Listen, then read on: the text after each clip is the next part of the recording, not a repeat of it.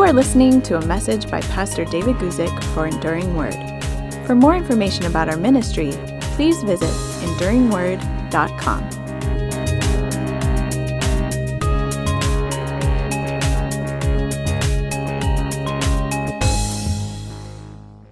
Hi, everybody. David Guzik here, and I'm glad that you could join me today. I'm very pleased that we can be here for another Thursday afternoon YouTube Live. I'm using a completely new camera setup and all of that, so I would appreciate a little bit of feedback in the side chat, just so that I know that the audio and the video are coming through well. If it is, just let me know briefly. I don't need to know from everybody, but just from a few people. The audio and video are coming through loud and clear because, of course, that's what it's all about. Just sort of upgrading a few of our technical things here. And again, glad you could join me for this Thursday afternoon.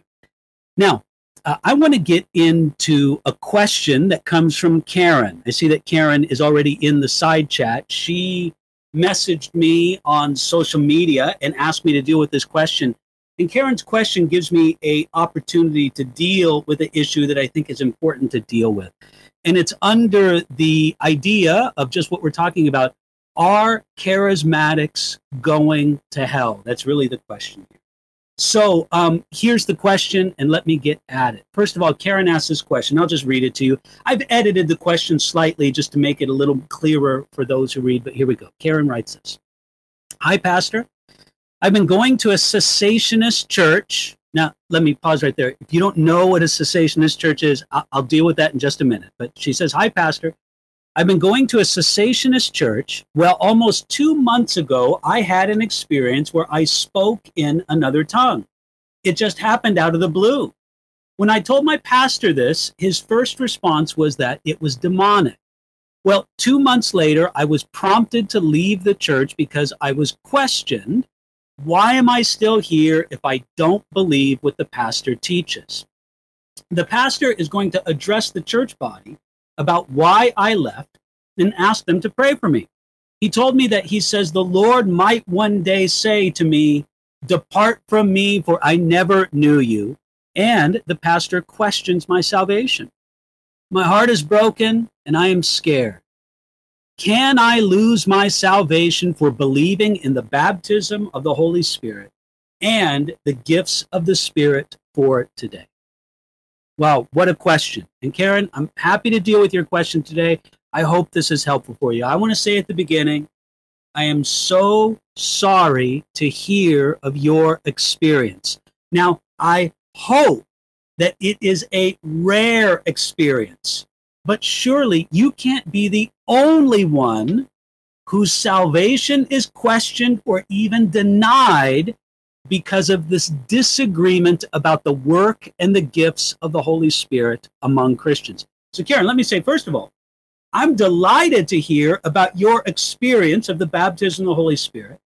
I'm delighted to hear about your experience of receiving the gift of tongues. I'm very sorry to hear about the reaction from your church, at least as you have stated it to me. Now, in the broader Christian world, there are at least two groups that understand the work and the gifts of the Holy Spirit in different ways. One group is commonly called cessationists because they believe that the more evidently miraculous gifts of the Holy Spirit are no longer given by the Holy Spirit to the church today.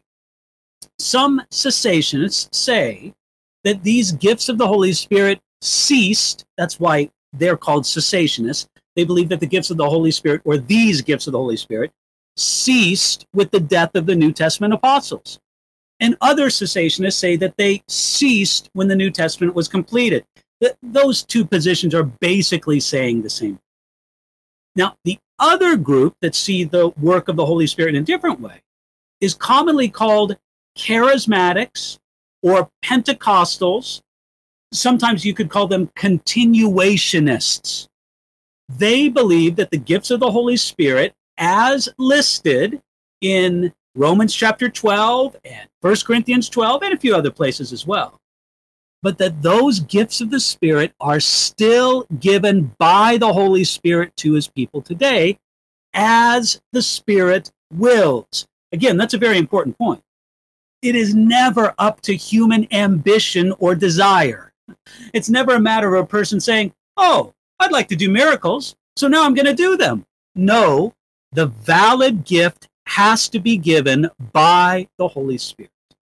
Now, in general, these groups, and I'm talking about the Charismatics on one side, the continuationists on the other side, or excuse me, the continuationists on one side, the cessationists on the other side. In general, these groups also have a disagreement about something that the scriptures call the baptism of the Holy Spirit. Now, I'm speaking in very general terms right now, but most, not all, but most charismatics or Pentecostals, again, you could call them continuationists, they believe that the baptism of the Holy Spirit is often an experience for the believer after they are already saved. I'm pretty sure that all cessationists believe that the baptism of the Holy Spirit is something that is given to all believers at their conversion when they are born again. So you have these disagreements about the baptism of the Holy Spirit, about whether or not all the spiritual gifts continue to today. Now, here's what it seems like happened with Karen. I must first point out that whenever someone tells me about a bad experience that they had at a church, all I can do is respond to the matter as they explain it to me. Look, I know very well that it's possible that someone intentionally or unintentionally can misrepresent a situation. I do understand. However, what seems to have happened with Karen is that she had an experience with the Holy Spirit.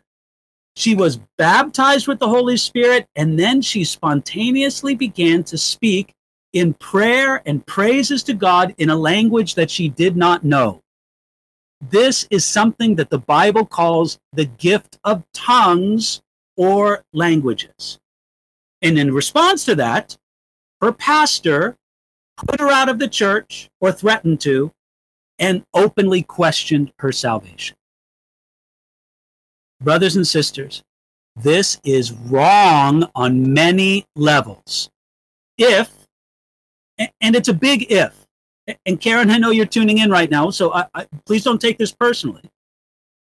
But if Karen was causing trouble in the church because of her experience with the Holy Spirit, and because of her experience in speaking in tongues, if she's causing trouble with that, openly questioning the pastor's teaching, trying to rally people around, okay, if that's the case, then perhaps it might be best to ask her to attend another church. But if she wasn't causing trouble, I think it's way out of bounds for the pastor to ask her to leave the church, number one. But number two, in my mind, the far greater offense is calling her salvation into question. Now, as I said, I hope that this kind of thing is rare among our cessationist brethren. But whether it is common or rare, it should never happen. We should not declare other people to be outside the kingdom because they disagree with us on such an issue. Now, to be fair, there are sometimes charismatics or Pentecostals who deny that someone is saved if they don't have a particular experience with the Holy Spirit. And let me say, when they do that, they are also wrong. We should not be excluding people from the kingdom on such a basis. Now, I believe in the gifts of the Holy Spirit for today. And if there are any gifts that are not given today, I would say that they do not come from the lists that are given to us in Romans 12 and 1 Corinthians 12. The gifts that are not given today, if there are any, would be these. First of all, the gift, or better, the office of apostle, equal to the apostles of the New Testament.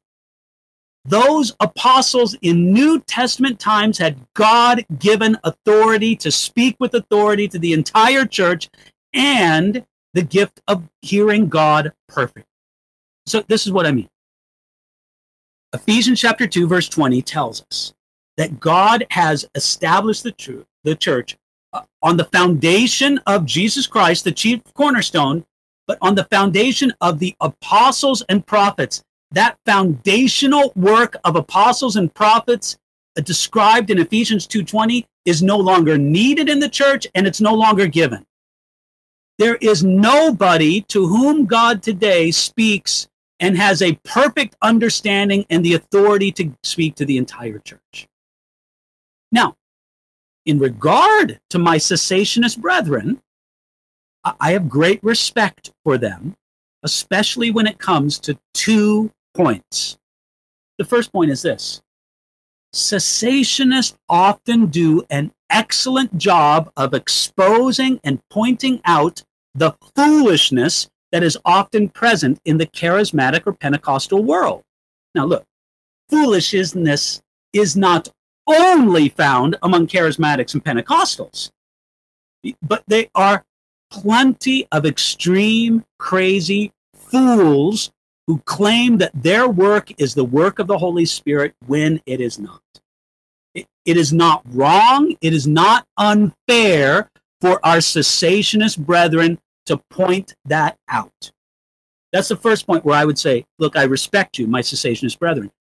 The second point where I would say I respect my cessationist brethren is this: they are zealous to protect the integrity of the Bible. That is a good thing.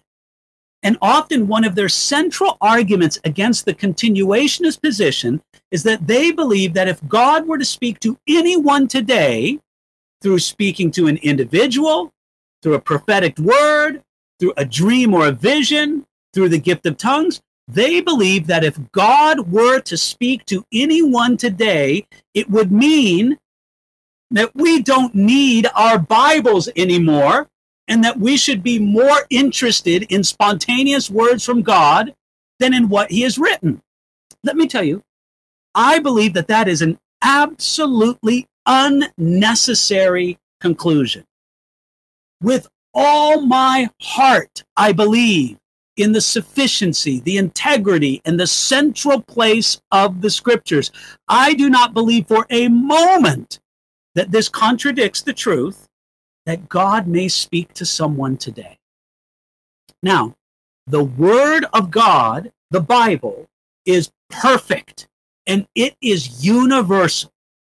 If God speaks to someone today, it is not perfect and it is not universal. It is crazy to think that someone that God might speak to something that God might speak to someone today could replace the Bible, the Word of God. Now, let me tell you something, and please hear me out on this. When God speaks today, it is not perfect. Not because God is less than perfect. Forbid the thought. God can never be less than perfect. No, when God speaks today, it's not that God is less than perfect, but it's because we are less than perfect. And when God inspired the authors of the Bible, Old and New Testament, he perfectly guided them. And if that is thought of as a gift, then we can say that gift isn't given today. Again, I want to stress, the imperfection is never on God's part, but on ours. So even if you believe that God has spoken to you, be humble about it. Don't put too much confidence in your ability to hear perfectly from God.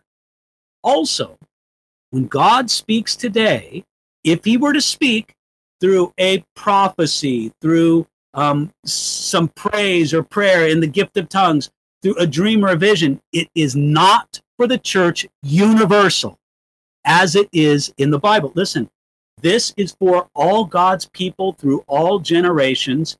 No spontaneous word from God is like that today. It is for a personal or perhaps a local, sort of congregational kind of application. Now, for these reasons and more, I would never believe that a word from God for today would be on the same level as the Bible.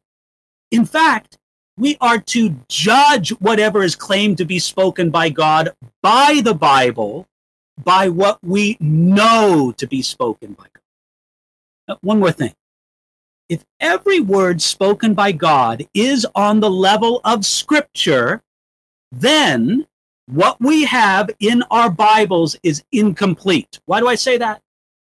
Because we know that in the days of the New Testament, there were true, valid prophets operating, and we don't have their recorded words. I'll just give you two brief examples.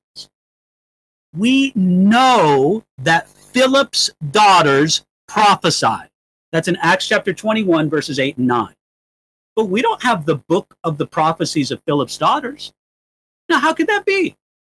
Again, it's because what Philip's daughters spoke as prophetesses, if you want to give them that title, it was not, and it could never be equal to this, God's perfect universal revelation to his people and to mankind.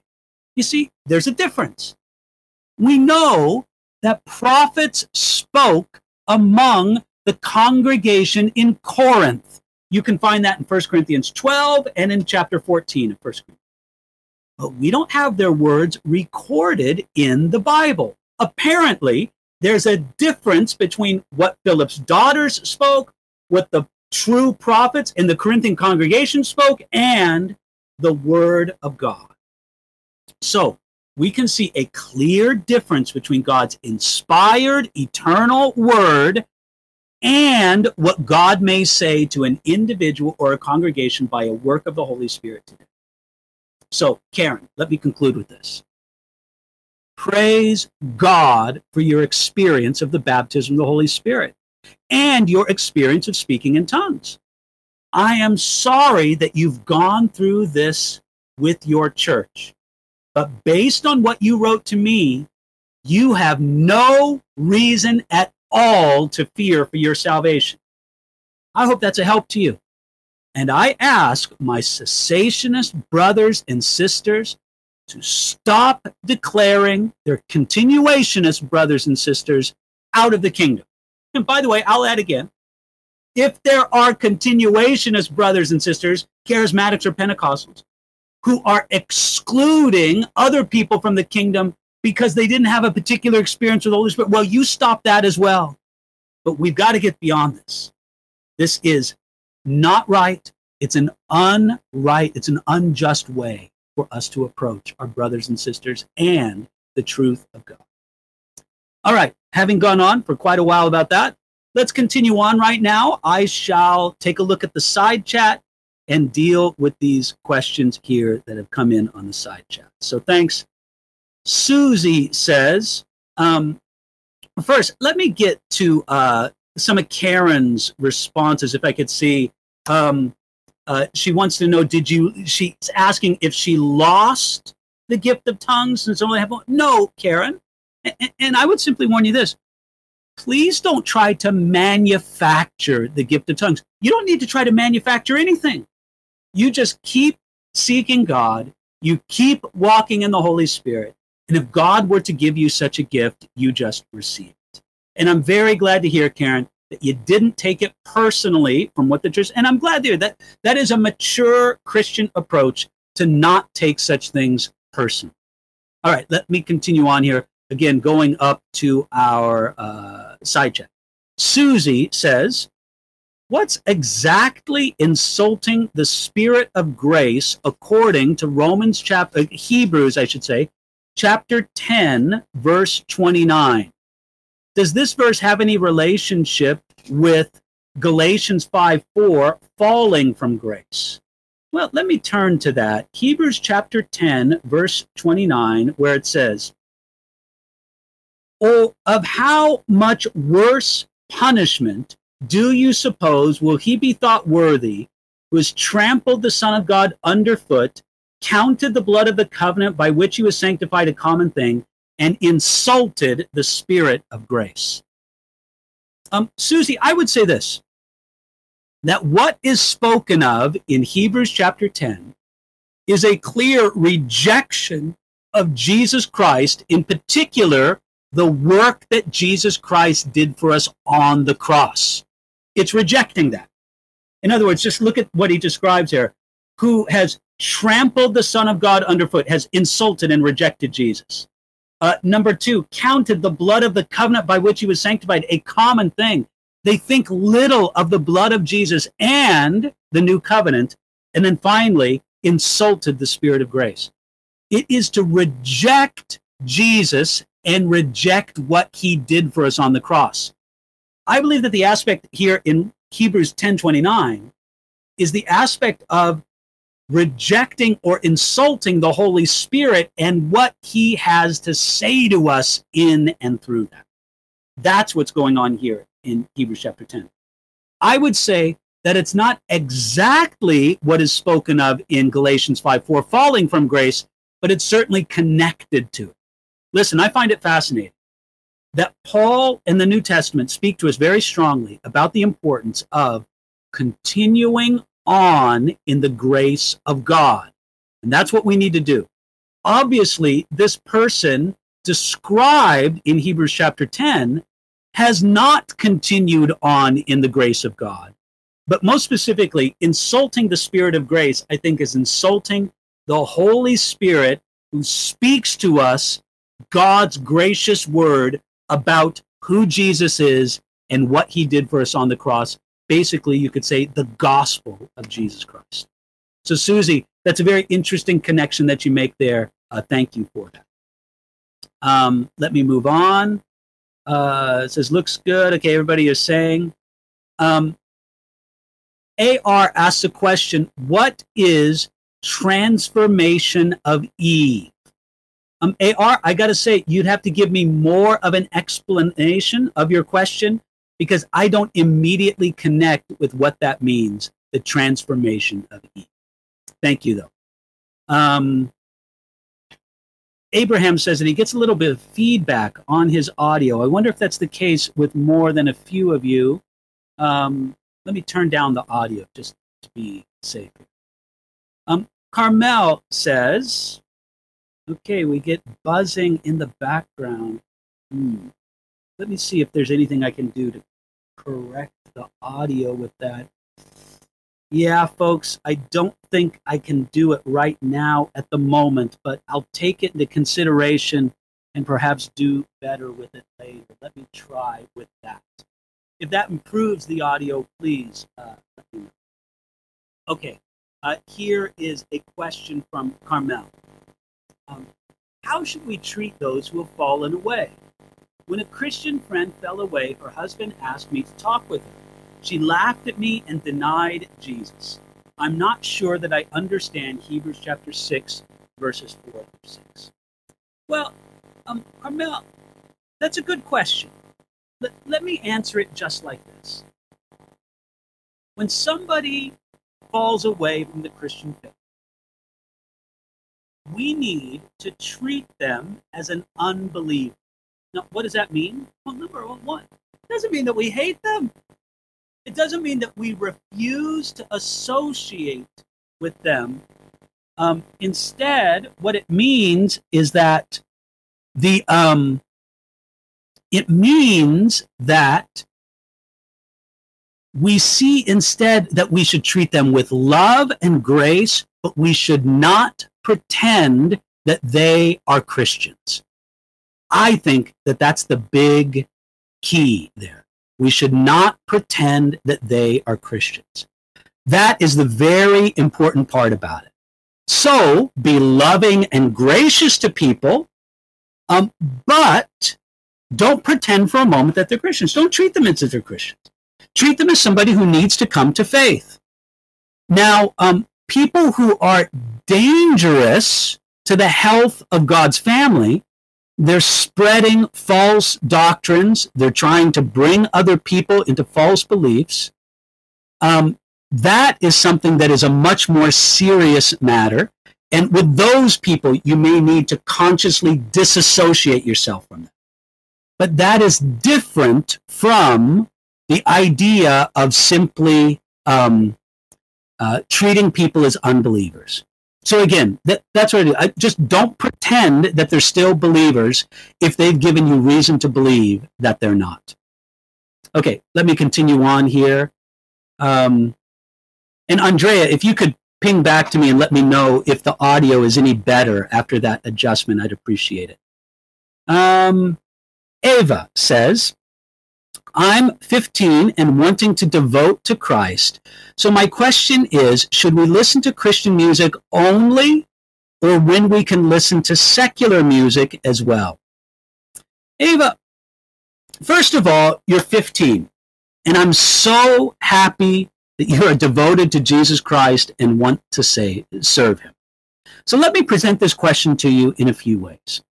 First of all, because you're 15, and I'm going to presume you're still in your parents' home, I think that it is important for you to regard and obey what your parents would have you do. So your parents, I think, have a large say in this. That's something that I think is very important for you to acknowledge, that your parents have a significant say along the way with what should happen in this. So that's the one thing. If your parents have instructed you that you should not do this, that you should not listen to secular music, well, then I think you should respect that. Now, let's just say that it isn't a matter of your parents. Let's just say that they really haven't weighed in on the subject whatsoever. Then this is what I would recommend to you. First of all, understand this. You won't be harmed by not listening to secular music. So I just want to make that clear. If you're going to err on any direction, you can err on the side of not listening, so to speak. However, you also want to avoid the error of what we would call legalism. And legalism simply means this. It means that we make as a law of God something that God has not declared in the scriptures. So again, I just want to emphasize that you have the freedom to listen to certain, now I suppose there are certain secular songs that are so offensive, so against, biblical morality that you should wipe those off the table.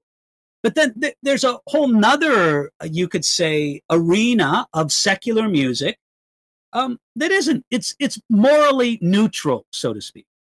Regarding the morally neutral music, I think that you do have the permission before God to listen to it, but don't think that you're doing anything bad by denying yourself. There are certain things in the Christian life that God would grant to one believer and deny to another believer. And so it could be okay for another brother or sister in Christ to listen to secular music. Maybe God is speaking to your heart and saying, don't do it. I guess really that's what I would get at. Be aware of the fact that there's different ways that the Holy Spirit may speak to an individual on this.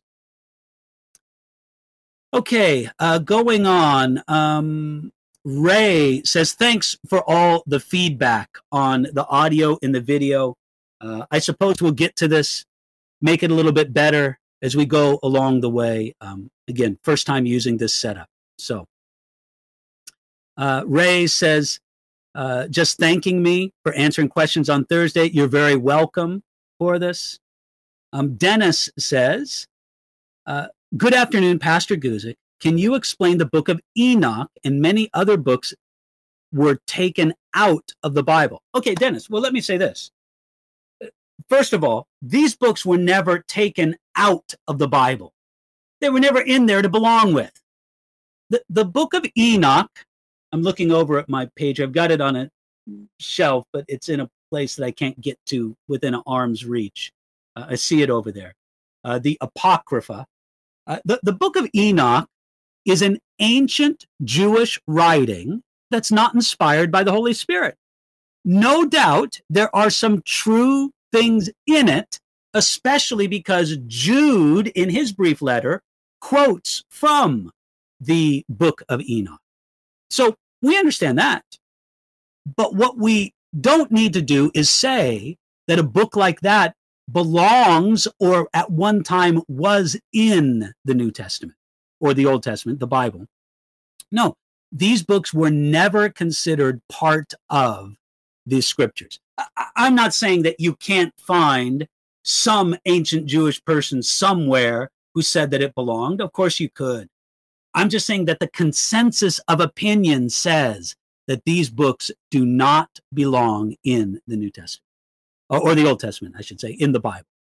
So really, they never belong. And the book of Jude is simply an ancient Jewish writing, and there are parts of it that are true. Don't be afraid to read it. Go ahead and read it. But you should not regard it as part of the scriptures. That's simply what I would say. Okay, let me continue on here.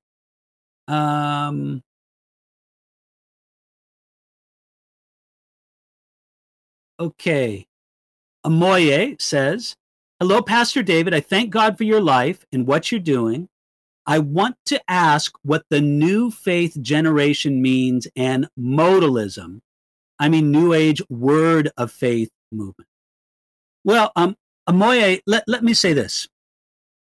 First of all, the New Age movement is a false religion. It's a mystical, false religion that is out there. The New Age movement is not Christianity, and Christians need to be careful that they don't bring in New Age thinking into their Christian practice. Now, there may be some things that New Age practitioners do that Christians also do. Let me explain. It could be said that New Age practitioners pray. They pray to their higher power, whatever it is. And Christians pray. Now, whom New Age practitioners pray to is not the same thing that believers pray to, not by any means. But nobody can say, well, Christians shouldn't pray because New Agers have a form of prayer. Nobody should say Christians should not read the scriptures because New Agers have a form of the scriptures that they read. But in general, Christians should avoid, I'd say in general, no, just simply said, Christians should not bring New Age practices and thinking into their exercise of Christianity. Now, you also mentioned the Word of Faith movement. The Word of Faith movement is basically a segment of the charismatic and Pentecostal world. It does not define the entire charismatic and Pentecostal world, but it is a segment of the charismatic and Pentecostal world that basically believes that we as believers have the power and the authority to create our reality by the words of faith that we speak. We can create our reality in regards to our wealth. We could be rich if we just spoke the right words of faith. And as far as the immediate healing of the believer, every believer can be immediately healed if they just speak the right words of faith. Those are unbiblical teachings. I can't go into any great depth, but those things are not biblical teachings, and they do harm to the cause of Christianity. And then the third thing you mentioned, Amoye, is modalism. Modalism is a wrong teaching about God. It's even a heresy. Modalism denies the Trinity. It denies the idea that there is one God in three persons simultaneously. Modalism denies that there is a Father, Son, and Holy Spirit. Modalism says that God was the Father, then he became Jesus, now he's the Holy Spirit. That God just simply adopted different modes of being. Again, simply said, without going into a lengthy explanation, that is not what the Bible teaches. So I hope I've given you just a basic explanation to you of those things. Going on here now, Joe says, I'm on the other end. I believe the gifts and been blessed to experience them, but I'm leaving my church with a broken heart because too much emphasis on false prophetic men. Joe, and if that's Joey Hinosa, God bless you, brother. Joey, you're right to leave a church over that. I believe that the prophetic is true, but I believe that there's a lot of foolishness and a lot of dangerous foolishness in the church today regarding the prophetic. So it's important that you recognize that.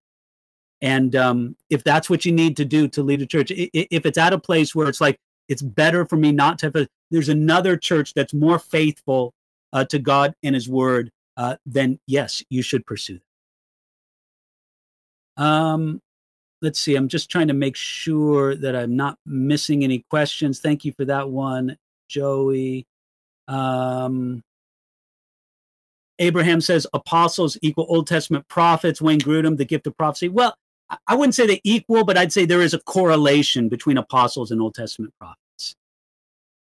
Karen, I'm grateful that this helped you. Daniel says, what do you think about supposed Catholic miracles such as bodies not decomposing after death due to a holy life prior to the person's death? A recent example of this was Carlos Acutis. Daniel, this is something that I have not researched in much detail, but I can tell you this. Okay, on the one hand, there's a lot of superstitious foolishness out there. And if things lead people to superstitious foolishness instead of directing them towards God and trusting in him, then that's something to question right there. But I also want to suggest something else. Daniel, even though I tend to be very skeptical of such things, very skeptical, because I know that through history, how often it is common for people to fake and feign miracles.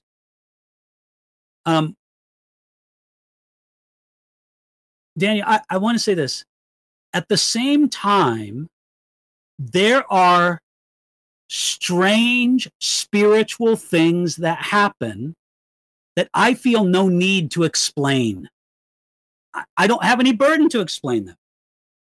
It's just, well, wow, that happened. I don't know. Let's see the fruit of it. There are strange spiritual things that happen that we should not form our theology around those things. That's very important. And secondly, we should not build doctrine around them, and we shouldn't just make too big of a deal about it. So I released myself from the burden a long time ago of feeling that I had to have an explanation for every strange spiritual thing. Okay, let me continue on here. Blessings to you, Joe, Charles.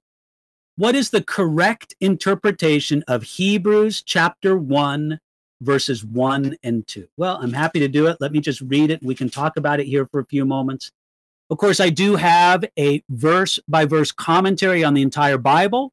You can always look that up. But again, I'm very happy to deal with it here in the question and answer. It says, God, who at various times and various ways spoke in time past to the fathers by the prophets, has in these last days spoken to us by his Son, whom he has appointed heir of all things, through whom also he made the worlds. Now, Charles, let me deal with this. I'm wondering if you're asking this question connected to our lead question, because these are verses that cessationists often bring up, saying God no more speaks to people because he spoke to people in the days of Jesus.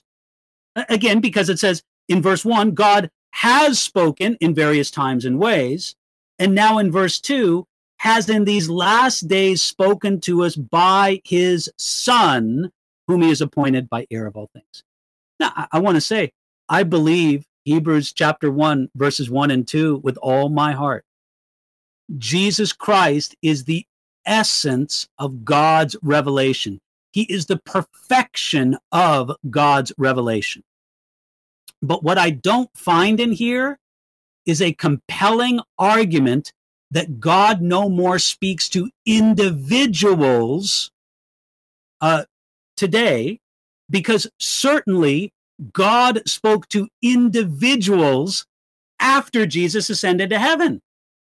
The ascension of Jesus to heaven did not end the revelation of God. The words spoken by Jesus while he was on this earth, both during his earthly ministry and in the 40 days that he appeared on earth after his resurrection, the words spoken by Jesus on this earth before his ascension do not comprise the entirety of God's authoritative revelation, nor his revelation to individuals, such as we see through the daughters of Philip or the people practicing the gift of prophecy in the Church of Corinth.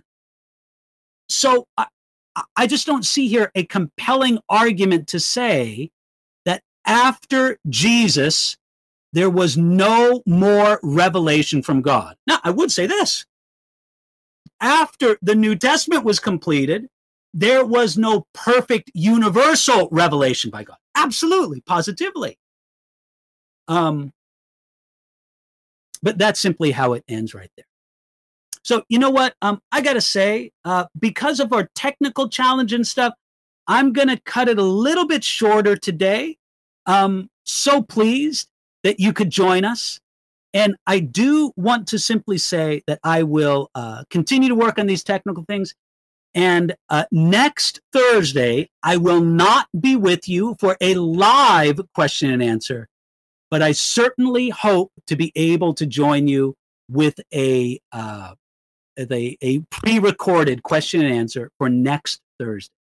So I'll take note of all the questions that I wasn't able to get to. Thank you for everybody who's been able to join us on today's live stream. It's been a blessing speaking with you, and I'll connect you with the next time live or via a pre-recorded question and answer. Thank you so much for joining me today.